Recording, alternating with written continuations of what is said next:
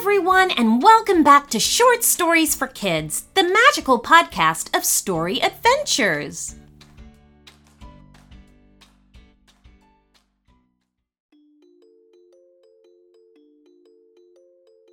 Nicole had first seen the rainbow from her bedroom window. It was so bright and colorful that all she wanted to do was try to see if she could get closer to it.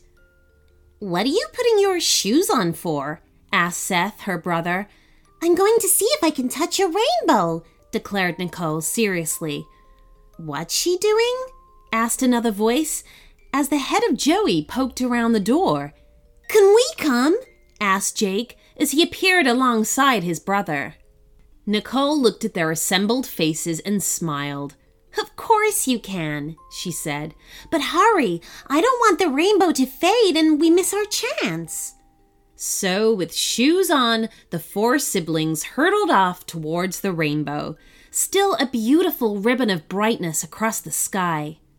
"We're getting closer!" shouted Nicole, surprised at how easy this all appeared to be. "Look!" shouted Seth. "It really is touching the grass over there!" And sure enough, it was. They closed around the bands of color, looking like strips of bright plastic. Carefully, Nicole held out her hand and touched it. "It's solid," she said in a hushed voice. "Yeah," agreed Joey. "And don't you think, from here, that it looks like a bridge? Maybe it goes somewhere," added Jake. "Well, maybe we should find out," wondered Seth. "I mean, we could just have a peek, just to see." Nicole was nodding her head. "Yeah, I want to know," she said enthusiastically. Moments later, they were running across a rainbow through the afternoon sky. Nicole thought the rainbow would arch back down to earth a short distance away, but instead, it seemed to level out now that they were on it. "Has anyone noticed?" shouted Jake from the back. "But you can't see the ground below us anymore." "And look up ahead," pointed out Nicole. "There is a gate." The gate, made with curling bands of silver and gold, sat on the edge of a very broad cloud. Beyond the gate, Nicole thought she could see trees and mountains, and quite possibly a castle. They'd all stopped running now and approached the gate with caution, wondering who could live in such a place. "Do you think a giant lives here?" asked Joey. "Nah," said Seth. "They live at the top of beanstalks, not rainbows." "It's still up in the clouds," protested Joey. Nicole suddenly let out a yelp of surprise. There was a large face peering at them through the gate. It looked like a lion, except this one was 3 times the size and had a mane that shimmered with bronze, a color that matched its eyes. "Hello, children," it said softly. "Well, are you all going to stand there, or would you like to come in?" "You're not going to eat us, are you?" worried Jake. "Oh, no," said the regal-looking lion. "We don't eat people. That's a terrible thought," said the lion, and with a curved claw, he gently pulled the gate ajar. "I'm a Majesterium," said the lion. "What's a Majesterium?" asked Nicole as she stepped through. Beyond, there was a beautiful land of flowers and long grasses skirted by lush forests. "Majesteriums are the grand beasts that live here. We're like some of your animals from the world below, except that here we're larger, grander, and dare I say, more beautiful," said the lion. As if to prove his point, he shook his mane so the light shimmered across the bronze hairs. He really was a magnificent sight. "Come with me. I'll show you some of my brothers and sisters." They strolled across meadows and hillsides full of natural beauty before descending into a narrow valley, lined with fields where farms grew crops and tended to cattle and pigs and chickens. Overlooking one of these farms stood a peacock. and it was immediately clear that this too was a Majesterum. It was as large as the lion, and its whole body shimmered with greens and purples and blues.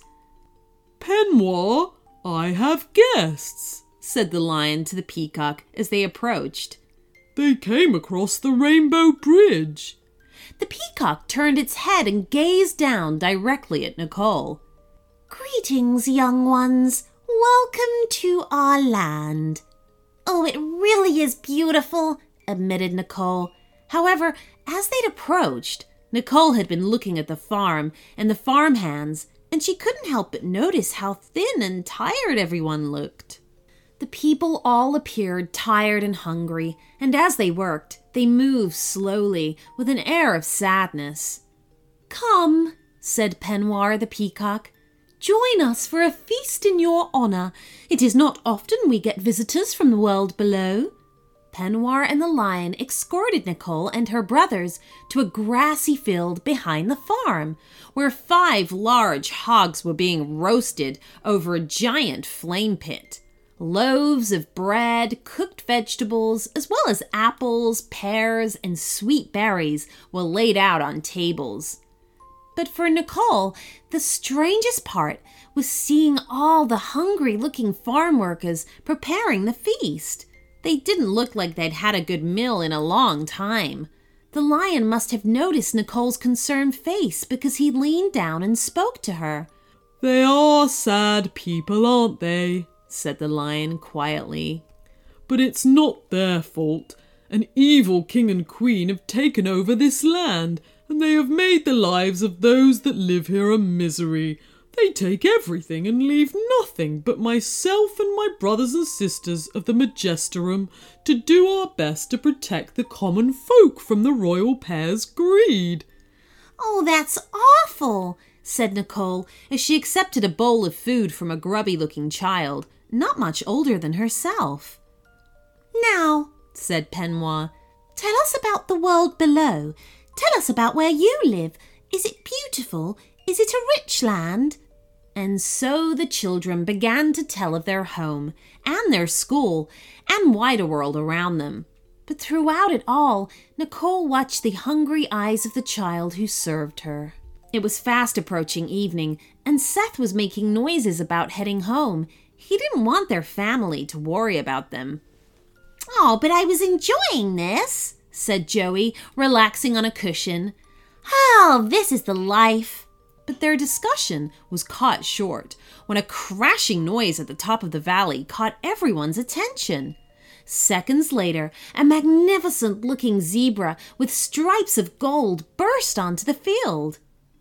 "Brothers," said the impressive zebra to the lion and the peacock, "the royal army is near. We must flee." "Oh, thank you, sister," said the lion, climbing to his feet. "Your quick thinking will mean we survived another day." And he bounded off up the opposite slope of the valley, swiftly followed by Zebra. But as the peacock went to follow, Nicole shouted out, "Wait! What about all the people?" "Well, they must fend for themselves. We have done all we can," said Peignoir, before disappearing into the gathering gloom. "Oh, what should we do?" shouted Seth. "There's an army coming." Nicole looked around at the people of the farm. Instead of panicking, they were falling upon what was left of the feast and calling their loved ones to join in. Something's not right here," Nicole said with a frown. From above them, on the tree line, trumpets sounded a fanfare as a group of soldiers marched out onto the grass in a column. They headed straight towards what was left of the feast. A large flag featuring 2 crimson hearts, topped with gold crowns, was carried above their heads. "Stand aside for their royal highness," boomed a loud voice. The soldiers briskly stepped apart to create a gap to reveal a young man and a woman striding forward. They each wore a simple crown of a single band of gold. Nicole looked up nervously, fearing they were all in trouble. After all, she'd been told this king and queen were evil. Looking around, she could see that the people at the farm were looking on in awe. "And who might you be?" asked the Queen gently. Nicole swallowed before finding her voice. "I'm Nicole, and these are my brothers. We're from the world below," she said. "Huh, fascinating," said the Queen. "And I suspect the Majesterum creatures were equally fascinated. Did they question you about your home?" "Oh, yes," said Seth. "They wanted to know all about it." No doubt they did," said the king. "They have a few places to hide in our kingdom, and so must look to the other worlds to take advantage of." "Take advantage of?" repeated Jake. "They said you were evil ones." "Of course they did," laughed the Queen, although there was little happiness in it. "The Majesterum are crafty creatures. They survive by creating fear and hatred. They point to others, saying that they are the danger, while settling themselves up as protectors. But in fact, all they are interested in is themselves." Nicole gasped. "So all these poor people on the farm, they've been going hungry just to feed the lion and the peacock?" "Yes," nodded the king.